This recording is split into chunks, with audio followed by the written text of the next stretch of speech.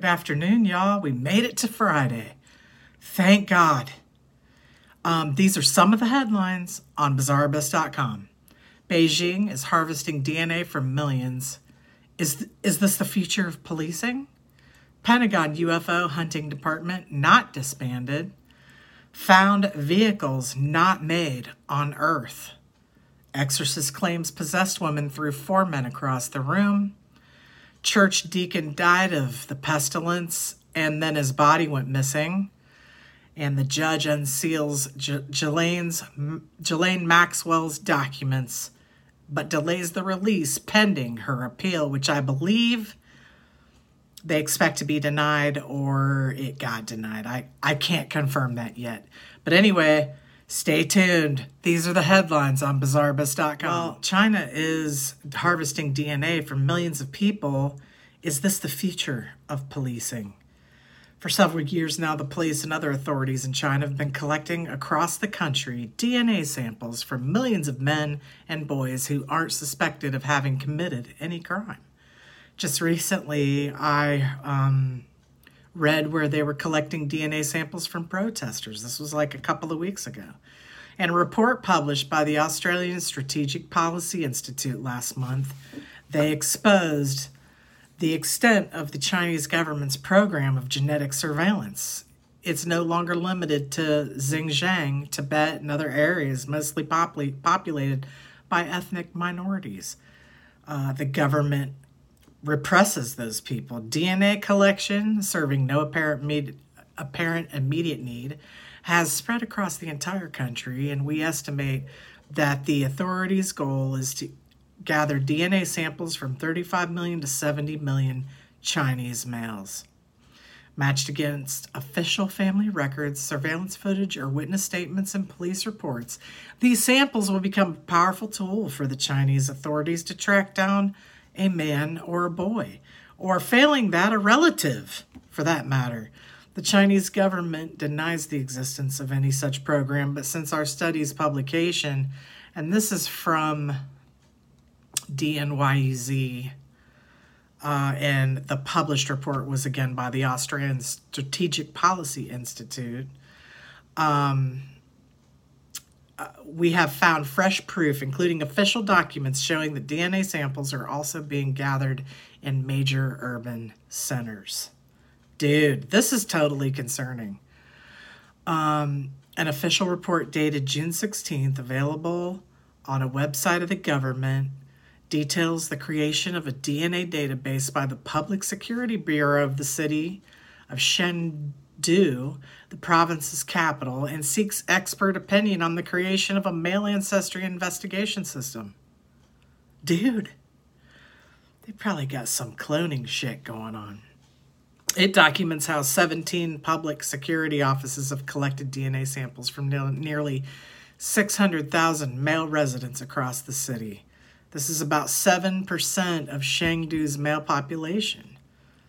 That's amazing. In China, securing the public order essentially means maintaining the uncontested rule of the Communist Party. Dissent is a crime, and police operations are a key part of the state's apparatus of repression. The Chinese police are not doing this work alone. Evidence continued to accumulate that private companies, both Chinese and foreign, are complicit in this extraordinary, vast, and ominous assault on the privacy of the citizens. Dude. The Australian Strategic Policy Institute has contacted Thermo Fisher and Forensic Genomics International asking for comments on the report, but neither company replied. In a statement issued to the New York Times for a news story last month related to the report, a representative of Thermo Fisher said that the company was proud to be a part of the many positive ways in which DNA identification has been applied, from tracking down criminals to stopping human trafficking and freeing the unjustly accused. I mean, all that sounds great if you're using it for the right purpose, right? Thermo Fisher has previously been criticized by human rights organizations and scholars for supplying DNA collection and analysis equipment to the Chinese authorities in support of their campaign of repression against ethnic minorities in Xinjiang. I'll get it right soon. Already in February 2019, the company had vowed to cease any such sales in the region. There is a lot more to this, but I'm going to link it so you can read it yourself at bizarrebus.com. Pentagon's UFO hunting department was not disbanded in 2012 as stated and could now give public reports every 6 months amid claims it found vehicles not made on this Earth. The Pentagon's UFO department could now be forced to give reports to the public every 6 months. The Senate Intelligence Committee last month called for greater transparency from the secret unit. Lawmakers said that they support the efforts of the Unidentified Aerial Phenomenon Task Force. The move confirmed that such a program still exists. In 2017, the Pentagon admitted funding a UFO program but said it had ended in 2012, and officials who worked for the program have confirmed that it is still in existence. They also say it discovered objects that we couldn't make ourselves in this world. Dude, what the hell? That's what I'm talking about. The Pentagon's one secret department that hunts and investigates UFOs has continued to operate over the past decade despite previous claims it had disbanded. The Unidentified Aerial Phenomenon Task Force had been tucked away inside the Office of Naval Intelligence and is now being called to reveal at least some of its findings to the public every 6 months, according to New York Times. Information on mysterious encounters with unidentified aerial objects has formerly only been discussed in classified briefings. And Pentagon officials are still not at liberty to discuss the program, which deals with classified matters.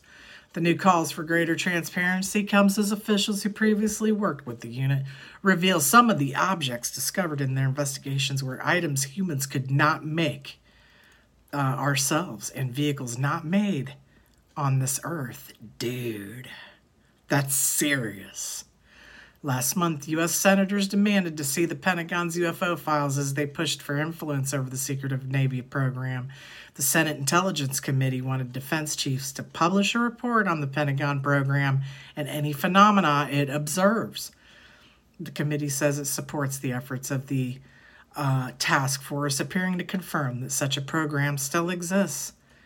In 2017, the Pentagon acknowledged funding a secret multi-million-dollar program named Advanced Aerospace Threat Identification Program to investigate UFO sightings, although defense chiefs claimed it ended in 2012.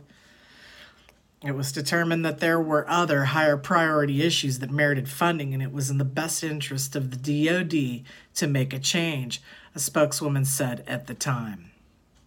But the Pentagon was less clear about whether the UFO program continued to hover somewhere in the vast universe of the U.S. defense establishment.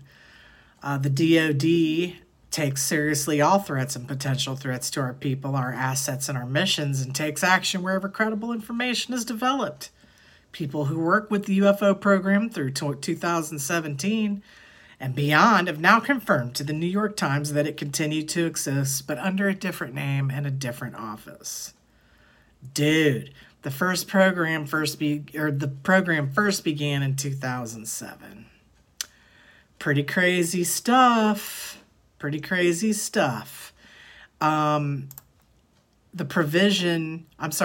Senators said that information sharing had been inconsistent and called for a detailed report on the program's progress and any phenomena it observes. There's a provision that's part of the 2021 Intelligence Authorization Bill, and if it passes, the Pentagon will have 180 days to submit a report to Congress. Gosh, I hope they do, dude. Harry Reid, the former Senate Majority Leader who pushed for the initial creation of the UFO program, said crashes of objects of unknown origin may have occurred and should be retrieved and investigated. After looking into this, he came to the conclusion that there were reports, some were substantive, some not, that there were actual materials that the government and private sector had in their possession. All right then. This is extremely important that information about the discovery of physical materials are retrieved and comes out publicly. Dude, there's more to this. I'm going to link it at bizarrebus.com. Exorcist Bishop Plato, that's his first name, has claimed he witnessed a victim of demonic possession gain superhuman strength and throw 4 men across the room after speaking in a demonic language. Okay, that would be totally terrifying. A practicing exorcist claims he once witnessed a terrifying case of demonic possession where a woman with a demon inside her threw 4 men across the room. Bishop Plato, an ordained Orthodox Catholic priest with the Oblades of St. Teresa in Wisconsin, I probably hacked that, said it was his first ever exorcism and involved himself in a small group of other priests. The victim, a 60-year-old woman, was said to have not eaten or drank anything for a month, and so the priests visited her home and tried to rid her of the evil presence. I just checked, and this story is from July 24th. I wanted to make sure, because sometimes I miss the date on these things. Talking on the Exorcist TV show podcast, dude, I got to look that up. The bishop explained what he saw. For the most part, she showed extraordinary strength, 3 or 4 of us throwing us around the room. There were about 4 adults, as well as this disturbing display of physical strength. The bishop recalled that the woman showed other telltale signs of possession too. He said the whites of her eyes were all black. You try doing that. That's something you can't naturally do. Some language coming out. Strength is probably the number one thing for her. She had extraordinary strength. Fortunately, the bishop said there was one thing in his favor while trying to get rid of this difficult demon. He said for some reason the particular entity could not leave the room, and they don't know why. Once we got her out, there was nothing because the demon couldn't leave the room. So when she was out of the home, she was just fine. It took 2 days to liberate the woman from the demon, but her family remained practicing Satanists. Oh, well, that explains it. What? So what'd they do? Was she like a Catholic and the rest of them are Satanists? Is that what happened? So the demon went after her? Dude, this would be like a movie, because now I want to know about the family. The bishop said that at this point in his career with the church, he had never encountered something like this before. To this day, it is still one of the most intense exorcisms of a person that he has ever encountered. This comes after the Catholic archbishop claimed that victims of demonic possession can kill with just their teeth and have the strength of 5 men. Damn. That's crazy, man. He also said they have eyes as black as sharks, among other disturbing details. And a woman claimed she was possessed by a demon as a teenager after being haunted and harassed following her dabble with Wicca magic with pals. Dude, stop messing around with stuff you don't know anything about. In any event, there is like a video here.